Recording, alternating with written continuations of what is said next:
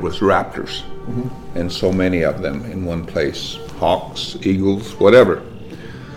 They're here because the Creator, for whatever reason, this is where they congregate. This is where they've been for who knows how long. And it was set aside for that purpose.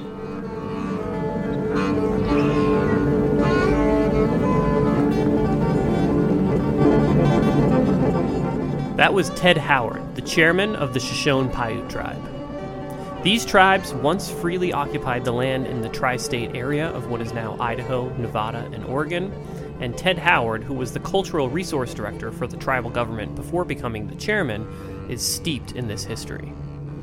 This interview with Ted Howard was recorded as a part of an oral history series on the Morley-Nelson Snake River Birds of Prey National Conservation Area.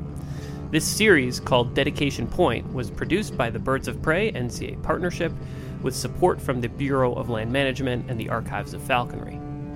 While many of the interviews recorded for this series are focused on the very recent history of the Snake River Canyon region, this interview with Ted Howard takes us back to the earliest interactions that humanity had with this landscape, and also provides crucial insight into issues over land ownership in southwest Idaho and throughout the West.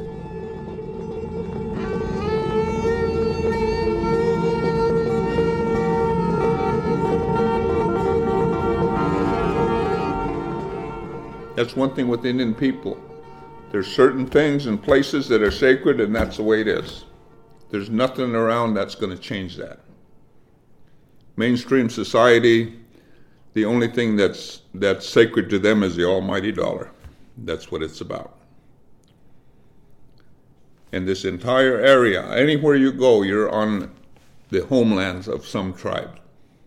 Sometimes tribes, but that's another thing. No matter where you go in the U.S., you're on Indian land. These reservations are where we've been for a very short period. And sometimes they make it sound like we've always been here. No, you're on our home here. Right. In the Boise Valley, entire southern Idaho is still an unsettled issue. It's never been transferred to the U.S. government.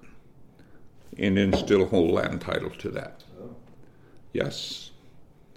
The Boise Valley Treaty, the Bruno Valley Treaty, and these treaties that cover southern and southwestern Idaho were never ratified.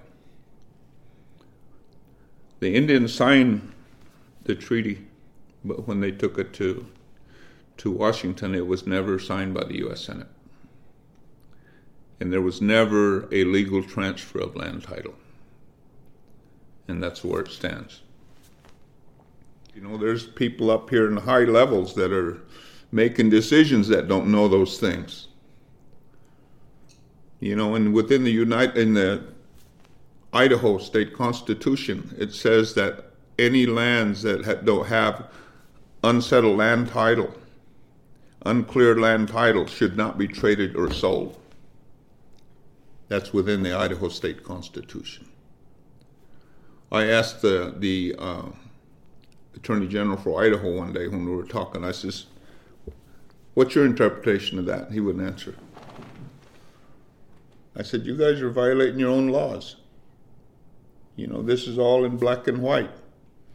And you seem to turn your head the other way and go ahead and do what you're not supposed to do. But all of these lands, these canyons, especially the Snake River, is an area of where resources have been for our people, always. That's why you'll find a lot of sites along the Snake River corridor. Campsites, fishing sites, there's burials. It's because this is where life is, whether that be the fish, and on certain times of the year, salmon. But water is life, and whether it be deer, antelope, whatever, they have to come to water. They cannot survive without water. And that's where our people survive. And we've told agencies now over and over for years, and they don't seem to understand what we tell them. Sometimes we show them places, and a lot of New Age people go over there and play games with our things. We don't appreciate that. So lately we don't even tell them anything. Because once you tell them, you reveal something, it's going to get disturbed. Either that or so-called professional archaeologists are over there digging it up. You know. I said, no. They say they're protecting things. Oh, we're going to protect it. Yeah, take it over there and stick it in a drawer somewhere. That's not protection. Leave it where it is. Mm-hmm. That's where it was intended to be. So when it comes to some of these activities, I have a lot to say about it. And things that go on unheard. Several years ago, they were renovating the Ada County Courthouse. I don't know how long you guys have been around here. But there was a mural. They had a wall, I guess, but there was another wall behind it. And when they took that wall down, there was murals on it. And one of those depicted an Indian person that was getting ready to get strung up by a couple of cowboys. There was a lot of discussion on that. Some people said it wasn't true. That never happened in the Boise Valley. Some people say it was offensive and should not be revealed. It should be done away with. But I reminded them, and I was on a radio talk show in regard to that issue, that those are the things that happen here. Those are the things that happen to our people. A lot of our old folks and children and old men were killed. They couldn't defend themselves. They were slaughtered.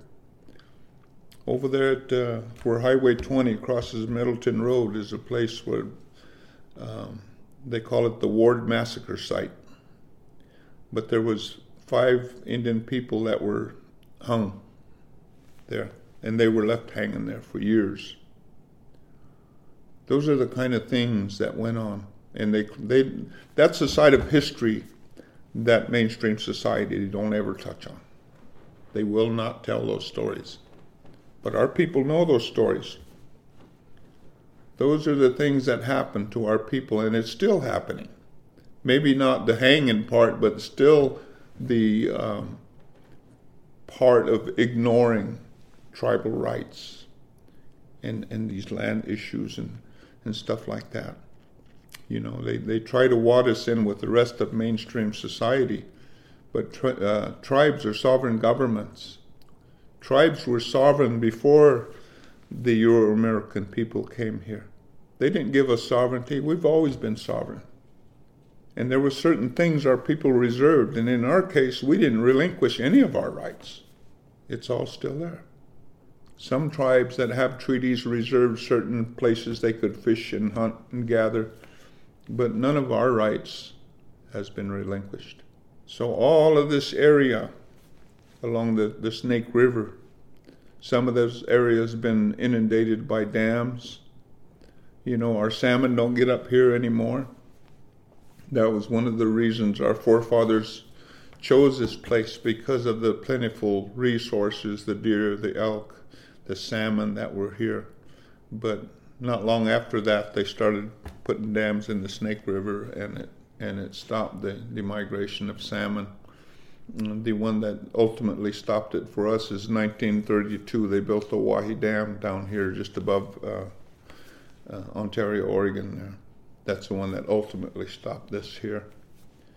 1901, they built the Swan Falls Dam. That was the one that stopped everything from going anywhere above that. And then, of course, Hell's Canyon more recently in the mid-50s at the Hell's Canyon complex, which is Hell's Canyon, Oxbow, and Brownlee, that totally shut it off. And recently, the EPA signed over the oversight of the waters to the state of Idaho. Well, that was the worst thing they could ever do, because the state of Idaho refuses to do anything about cleaning it up. Several years ago, the Snake River was said to be the most endangered river in the lower 48. And I told the governor that day they signed that, when they went around the room and took comments, and I told him I was totally against what was going on there. And he just made a joke of it. Well, they don't know they've never seen the Potomac yet. But that's the attitude they have. You know, and these rivers are just, One old man from Fort Hall one day said, "This river is no longer a river." He said it used to be that this water went through here. It was a moving river. Now, he said, it's one stagnant pond above the other. He said, "I don't think the salmon would survive if you threw him in there. It's too filthy, too warm. This area is our land. It still is. And there are many places that are still sacred to our people. These areas our sites are referred to as prehistoric. We don't have a prehistory. We have one continuous history. And these sites that they call prehistoric are contemporary sites. We're a living culture. We're still here. We still practice our traditions. We still go out here to visit those sites. They're not prehistoric. We meet with the BLM monthly. Yeah. We go through all of this stuff. I also was on the Resources Advisory Council for the BLM for many, many years. Mm-hmm. Then when I became chairman, Lanil moved into that seat. But I've shared with them many times, our situation. Mm-hmm. And on the RAC, the Resources Advisory Council, they call it the RAC, mm-hmm. there are many different interest groups that are represented there. And I always remind them that I'm not a part of an interest group. I'm here on behalf of a sovereign government, a government that the BLM has trust obligations to. We're a government. We're a government, and we have a different relationship with the tribe, with the BLM and other agencies. Mm-hmm. Mm-hmm. Your clarification of prehistory versus history, right, I think is really important. Like, I want people to, who are listening to this, to have an understanding of what the human communities in this area looked like before European people arrived on the continent. Oh yes, it goes back thousands of years, and I don't know if anybody even knows how many thousands of years. Sure. But we believe and tribes believe that this is where the Creator put us. This is where we were created. And there's a lot of oral histories that will tell you about those things. And our people did not live on reservations. We were not farmers. People moved with the resources. Then in the summertime when it gets warm, they go up into the higher mountains to gather resources, various resources that are ready for harvest, whether that be roots, choke cherries, some groundhog, deer, and they go off and do that.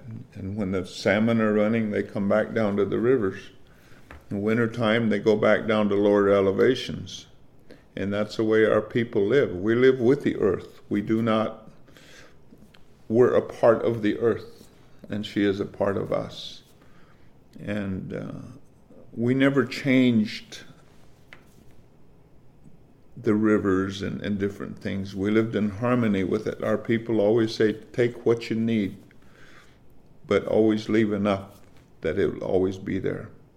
So we never destroyed anything. We just harvested what we needed and moved on. But that resource was always there. And that's the way our people lived on our homeland. That we were close to we recognized that we were a part of the earth, that we all come from the Creator, as does all of creation. That we're no better than a deer or a coyote or anything. That we don't go out there and destroy things. And that's what's different now with mainstream society. A lot of times they just go out there just to shoot a bunch of stuff just to kill it. We don't do that. We'll go out and harvest something because we're hungry or need to store some food for the winter, but we don't take more than what we need. We don't discriminately kill just to kill. And that's the difference. Our cultures are very different. And now it gets tough for people to get those resources that we're used to having, because it's not there anymore.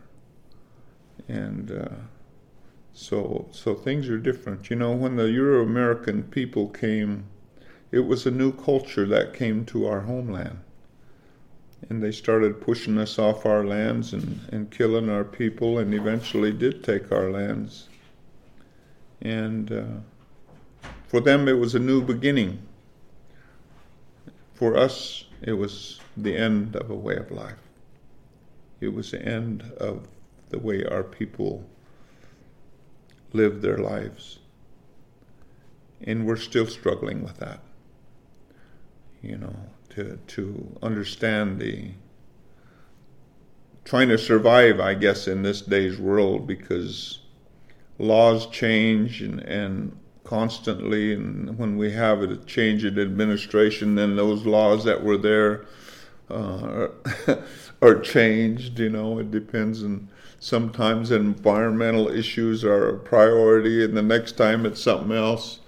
Recreation is a priority, and those are the things we struggle with, because we see our homelands being slowly destroyed because of these things. One day we were talking about a cultural resources management plan with the BLM, and my comment to them was, I think we need to develop a people management plan. I said, the resources have always been there. The resources have always done well on their own because the Creator takes care of those things. It's when the people show up is when stuff starts going downhill. Nowadays we have ATVs, UTVs, all kinds of toys that allows us to destroy all kinds of things. And also, you know, it's been said, and I know people have heard it, that when they use these vehicles, it picks up seeds that in the undercarriage of these vehicles, and if they don't clean it out, the next place they go, they scatter more weeds. And those are the kind of things we see it everywhere. Another very common misconception, I think, is the number, just the basic number of people that were living here, right? And I think it's easy for folks like us to assume that Native American populations were always quite low. No. I think it's important to get your reaction to that, because that's a huge it's a huge misconception, right? I don't know if there's any way to get a true figure or even something close, but our people we had many, many more people. But as I was saying, when the Euro-American people came and they started taking over the better places, and one of those is Boise, right where the city is, that's where our people camp, that they started killing people. They started shooting people because they were a nuisance. They wanted to get rid of them. They didn't want them around. Our people were just a nuisance to them. And there was even a time, and if you go over to the museum in Murphy, Idaho, there's documentation of that there were bounties on our people, on scalps, at one time. And if people didn't have the money to go Indian hunting, that they gave them the supplies they needed, that they could take it out and trade when they bring back scalps. And it was $100 for a man, $50 for a woman, and $25 for a child. And that was their intent, was to do away with our people, to exterminate our people. But these canyons is how our people survived, because they couldn't get us. You know, our people were crafty enough to remain even today because of those places. And so those are the hardships. But going to your question, I don't know how many people were killed. But our people were killed indiscriminately just because they were Indian. And we don't know how many were killed. You know, it's some of the places, you know, like Wounded Knee and Sand Creek and Bear River, they've documented several hundred that were slaughtered at those particular places. But there was a lot of other places too where people were slaughtered, and there's no documentation of it. So I don't know if there's any way to answer that question. But yes, there were many more of us. I think it's important for people, you know, and especially like we're talking about, you know, these areas that have been set aside and protected for wildlife, but those areas weren't always uninhabited, right? And I mean, the what you just said about the importance of the canyons. Mm-hmm. Specifically during that really difficult period of time for your people, I mean, that's really fascinating. And I imagine that the importance of those areas must be enormous, mm-hmm. Because of that, and obviously also other reasons. But especially in southern Idaho, you see this desert out here, and water is few and far between. In the springtime, when there's runoff, everything is green and nice and water is plentiful. But later on, the water, if you know where the water is, and our people did, they still do. But those springs where there's always water. But the canyons, if you ever get on an airplane out here, you'll see the dry desert, but you get over those canyons and it's green and everything's lush down there. There's always life there. And in the winter times also, even now, the wind could be really blowing up here and it's cold and snow blowing, and you go down there and it's dead still, just calm. So those are the kind of things our people always knew where to go when things start getting cold, whether they go down into the Bruno Valley or Boise, or maybe it just got cold too quick, they couldn't make it that far, so they take refuge in a canyon. But there's enough resources there that you can survive. So these canyons have always been, and they still are, important to us. But you know, that's a thing anymore. You know, up there at Diversion Dam above Boise, they're all rock climbing and raising hell around there, and we don't really appreciate that, because we have resources that are still important to us. It's not a place we go to. We all like having fun, but I think there's places that you can do that. I don't know, like I said, anymore with these toys that they have, no matter where they go, they seem to leave a footprint that usually isn't a good one. Mm-hmm. Mm-hmm. I mean, what about the birds themselves, right? I mean, you talked about, I mean, obviously we know that area is set aside because of the birds, but the birds have been there a lot longer, right? And I'm sure when your people lived in that canyon or spent a lot of their time in that canyon, that there was an awareness of the significance of that area for the raptors as well. Birds, animals, they're all important to our people. You know, there's certain birds, the feathers, that are important for ceremony and various purposes, and they're still that way. Mm-hmm. You know, like I said, we believe that everything the Creator puts on this earth has a spirit of its own. Even the plants. If you notice these plants in the fall, they like go dormant. In the spring, they come alive again. They come back, and that's because their spirit is there. You know, and animals, birds are the same way. And a lot of these spirits are spirits that we still rely upon from time to time. You know, from my understanding, when the Columbus or whomever first came, they, in a short period of time, said that these people are godless people because they didn't understand.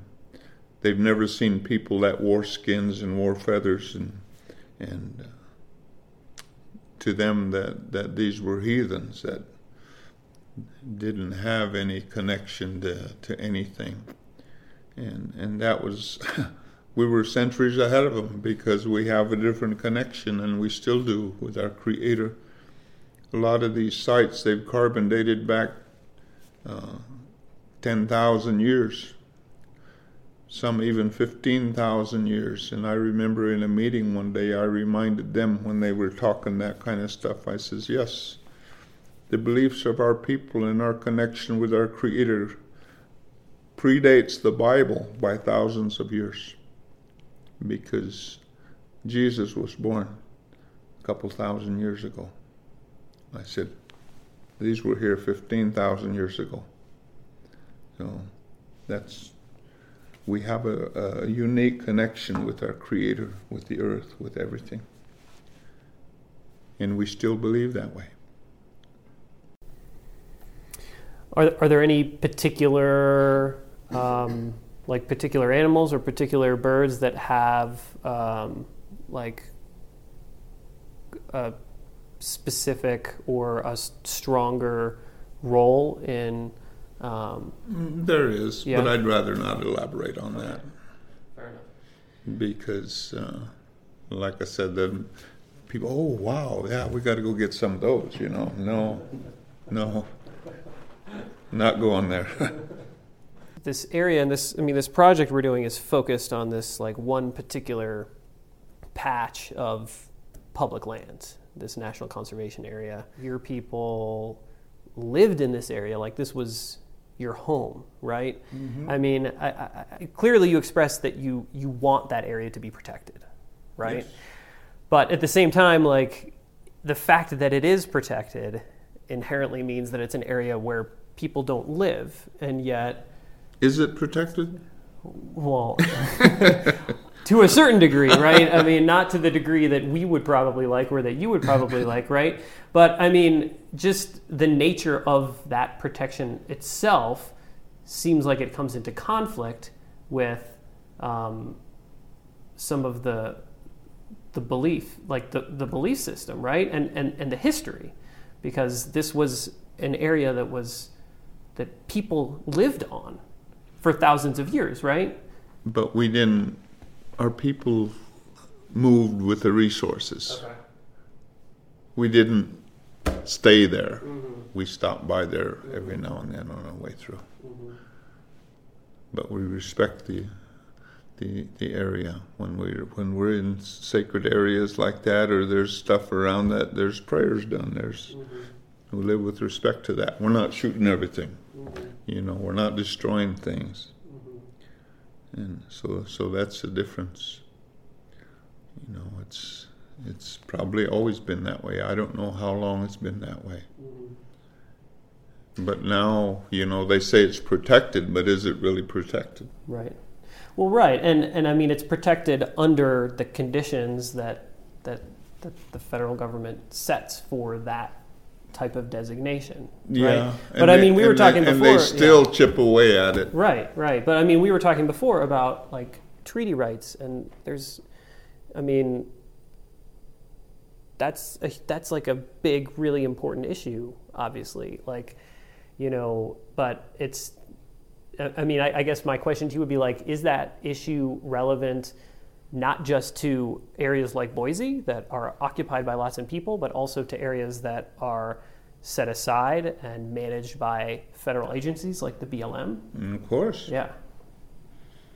The treaties are even mentioned in the U.S. Constitution. Mm-hmm.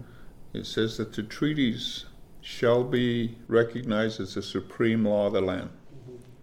but they're not. A lot of people don't even know they exist. Mm-hmm. And so it's like Indian people are the only ethnic group that's mentioned in the Constitution of the United States. Look at it. You'll be surprised at what you find in there. And those are the things I point out to these agencies, because they don't seem to know that. They try to wad us in with everybody else. Mm-hmm. I said, no, you came to our homeland. This is our land that you've been settled on, and we made agreements with the government, and that's to be in perpetuity. There's no deadline date on that. Yeah, it doesn't change with the administration. No. It should be set in stone. But I mean, so it's. I mean, it seems to me like it's sort of the lesser of two evils, right? What is? I mean, areas like this that are managed by the BLM and other federal agencies. Well, that's right? That's the best. Like that is land that should be Shoshone-Paiute land based on treaty rights, right? Well, it still is. Our land has never been transferred to the U.S. So it is, right? Mm-hmm.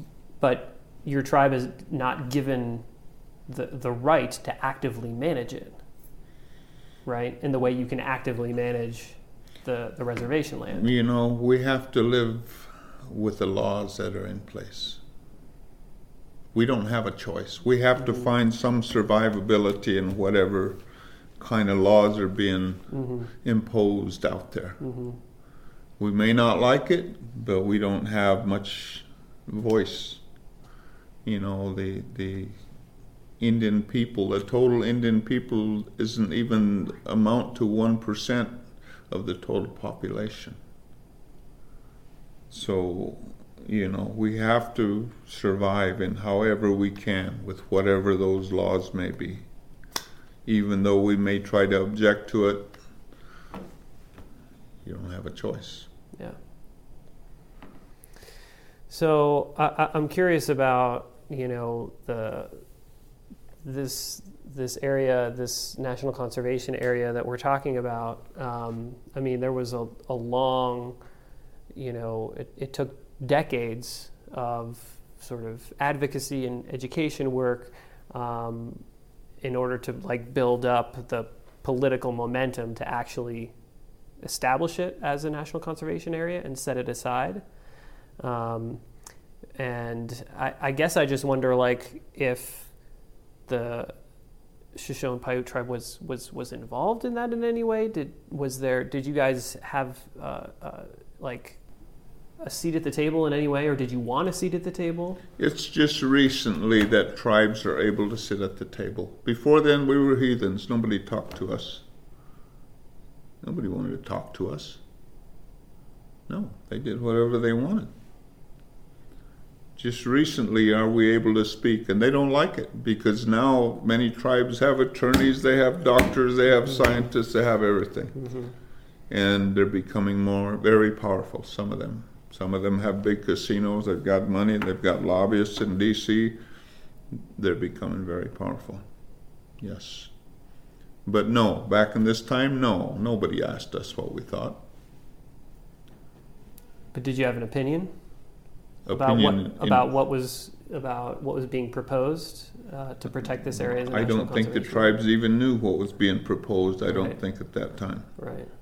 And even now it's that way. A lot of times we oppose certain things, but the BLM and other agencies have final say. Mm-hmm. So whether you like it or not, they want it, they're going to sign off on it. And that's the way this country is run. I know that in the NCA there's the New Year Celebration Park, and in the Guffey Butte, Black Butte district there are many sacred places. So there's people like Matt and I and the general public that like to go to that area and recreate and hike and bird. There's some people that like to shoot and ride their OHVs and UTVs. So if people are going to visit those areas, is there a way that we can be more aware and conscious and proceed and be out there and still be respectful of the places and the value that area holds for your people? Well, as I said before, the Boise area was a place where our people, they say there was camps that stretched for miles at times along that river. And in the 1860s, when gold was discovered in the Boise Basin, they wanted Indians removed. And like I said, I don't know how long our people have been there for thousands of years. After that, they started moving our people out. And up where present-day Arrow Rock Dam was, that's where they were for a long time. But yes, there's burials and stuff all around there. There are people who've been there for thousands of years. it's just a painful thing for us to even reflect on, because we've told agencies over and over and over and over, but it don't make no difference. You know, it's not something they want to hear. To them, the Indian is some novelty item that, you know, you're not real, you know, but that's okay. We like to hear from you once in a while, but, you know, our people have a lot of connection to our homeland, and we still do, but there's not much we can do or say about it. It is what it is. Boise is a much more difficult. It's a lot more difficult to try to come up with ways to be respectful of the history of that area, because it's been taken over. There's so many people there, and it's completely transformed, right? But I mean, the land that makes up this national conservation area is different, right? Because I mean, that you can still see the evidence of the people that used to live there, right? And spend their time there, and you can see the remnants of like these important areas, right? But that too is disappearing all the time. Mm-hmm. But I mean, I guess like for folks that are like legitimately curious and want to learn about that history in a respectful way without, without being disrespectful, right? Like, I mean, a lot of people go to Celebration Park and like they want to learn about the cultural history of that area and the Snake River Canyon. I mean, is there, like, what would be your advice to? Don't talk to archaeologists, because they'll tell you all kinds of theories. They don't know nothing. But like you mentioned that you have worked with archaeologists, right? To. So I mean, we have to. Yeah. I mean, are there? You know, yeah. I just laugh at them sometimes because of all of the stuff they come up with. I say, where the hell did you come up with that? Indians do not support the migration theory, the land bridge. We do not support that stuff. You know, many times these archaeological theories have been discredited, and yet they still stick with it. But then you ask an archaeologist about his theory and ask another one his theory, they don't agree. You know, they all have their own theories. So, but, you know, I think the only way to learn is to have a little bit more interaction with tribes, and also to try to understand what tribes are saying rather than trying to change what they heard. Yep. Yeah, that's because I know our own people say when the Oregon Trail was going and they came through here that game and resources were depleted for 40 miles on each side because of all of the animals and the people that went through there and destroyed everything. And all of the resources that our people depended upon were destroyed as well because of all the livestock that ate up all of the resources that our people relied on. Yeah. And some things, you know, have never really recovered from that. When trappers came into before the wagon train was the trappers that came into the area, and they almost depleted all the beaver and the other resources because they trapped everything out. Yeah, sustainability has been a concept that I think our culture has had a very difficult time grappling with. And, you know, Matt and I both have a background in wildlife. That's the thing that has been interesting to us, and that's something within our own culture that we struggle with for sure. I love birds of prey. I first came to Idaho to work in the canyon and sort of survey the amount of birds and the type of birds that were there, and I fell in love with the place. I grew up in Louisiana originally, so I'm far from home, but this place had a very big impact on me. So that's something that we strive for. I would like to see those birds be there long past when our people are here. And so I can definitely sort of understand the struggle with sustainability. That is something that... But they allow shooting down there and birds of prey, and I know a lot of the things people shoot are small rodents and stuff. Those are food to the animals, Yes. to the birds of prey. That should not be allowed. And I notice a lot of our petroglyphs, people shoot at them too. And just about everything I can reference have been destroyed or being impacted that way. And if you guys truly want to preserve the birds of prey area, then those resources that those raptors need to survive on needs to be protected as well. There shouldn't be any shooting in that area because they need to eat just like anyone else. And that's what they depend on. And I think your point of people shooting things and just leaving them there, I've taken many pictures in the last few years of, there's 4 badgers and 12 jackrabbits and 13 cottontails, and they're just left there. Yeah. And so I support hunting for sustainability and to feed your family. I have a really hard time seeing that type of thing. Mm-hmm. And the question that is in my mind is why? What... You got maybe 10, 15 seconds of entertainment out of this, and this you've lined out food for a month for a family of hawks or eagles, and it just hurts to see that and to think of the wastefulness and the insensitivity, and I don't know, it's frustrating. It is. It's sad to see that, but you try to tell them, and they don't seem to change. I really wish that the agencies would do something if they truly want to make a change, is listen to what's being said and protect those resources. There shouldn't be any shooting up there. There shouldn't be any recreational vehicles allowed out there that just run amok.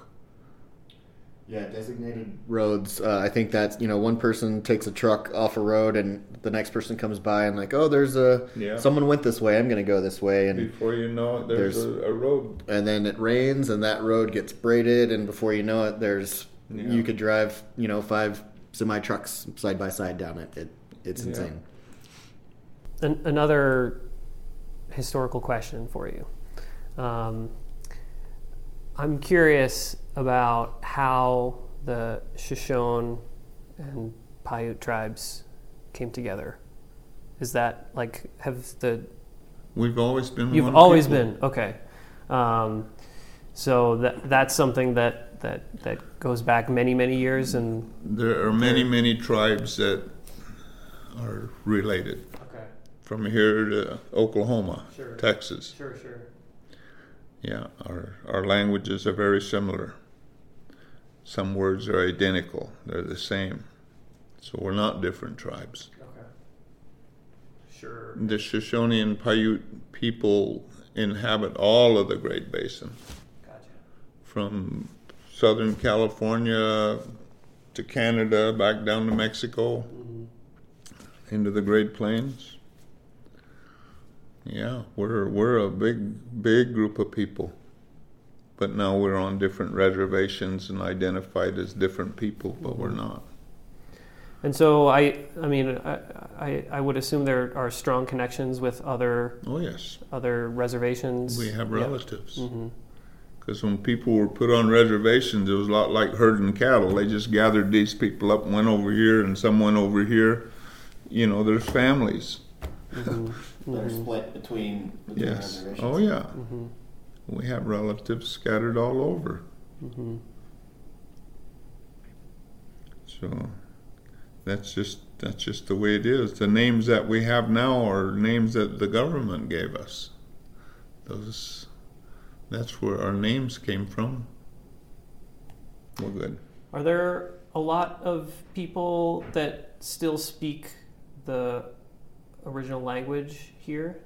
A lot of the remote reservations are still very strong in our tradition and culture and our language. Some of the communities that are adjacent to cities they really have a tough time with that. But we're sort of isolated out here, and we retain a lot of the stuff that other communities don't. In fact, a lot of people come to our community to try to learn about tradition and culture and language, because we still retain that. Yeah. But I do commend you for trying to protect the area, and I hope that you can do something that is going to protect the area some, because like I say, it's certainly not protected. People say that it is, but the real disappointment is when they let that power line go through there, and that's the most recent. We did not appreciate that, still don't.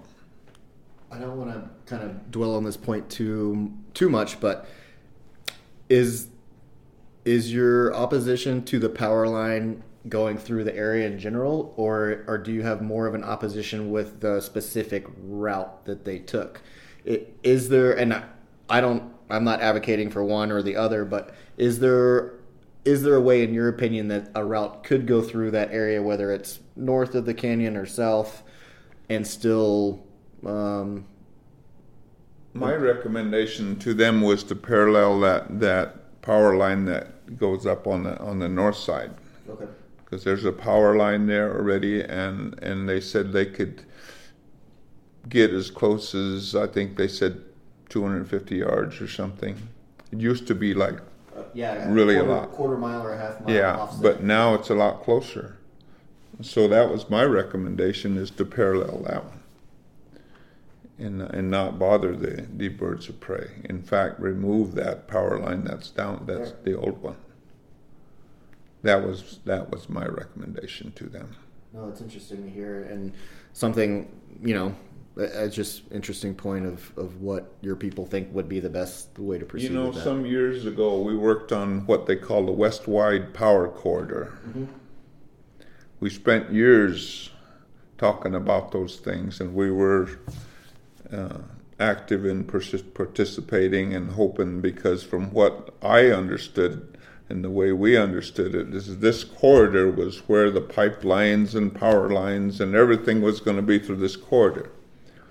Okay, we had some resources in the area, but we were willing to sacrifice those if we can consolidate all that stuff into this area. But it never materialized. When they got done, they says, well, they could use the corridor if they want, or they don't have to if they don't want to. And I said, we spent years sitting here talking about this crap, and now you're going to say, well, it's not required. They can use it if they want. No, I just get so frustrated with the government. I saw that on the map. When I first started looking into the Gateway West, I was like, oh, what's this WEC? Western Wide Energy Corridor. Yeah. And I was like, well, that seems like a great place to run a transmission line. And I was baffled, as you apparently are, that why wouldn't you run the transmission line through the energy corridor? Yeah, that was the intent. From my understanding, that's what that was for. Yeah. Baffling, for sure. And there's just, I don't know, over the years, I've just been disappointed so many times with the government. They'll tell you something that sounds good, but when it's all said and done, I've never seen anything that I can recall worth bragging about. There usually isn't much there. Well, it's a really interesting perspective to hear you speak on history. When we think back, we think 200 years ago is a long time ago, and we have a very narrow view of what our history is, and to think of that in 10,000 or 15,000 years, it's a blink of an eye, 200 years. And it's just a really interesting perspective to take not a step back, but several steps back and think of your culture and your people and your footprint on the land, and think of what, I hate to phrase it this way, but what we've been able to accomplish. Mm-hmm. In a short period of time, and it's a really interesting perspective to try to step back and look at it over, thousands and thousands of years. So yeah, just thanks for sharing that perspective. Yeah, it's not that long ago that, a lot of this terrible stuff that happened took place because a lot of our elders that we remember were around already at that time. Right. Lanil's grandfather just passed away and he was 100 years old. But he recalls a lot of stuff that happened out here. And he's from down to the south here. And some pretty sad stories that he shared with things that happened to the people. And same thing on some of our relatives from up north. Too many more people pass away and we lose some That's of the thing, when a lot of our elders, whenever we lose an elder, there's a lot of knowledge that goes with them. Because a lot of our history is not written. And a lot of it is held within the families, these stories that are handed down. And hopefully one day that we can share a lot more of that.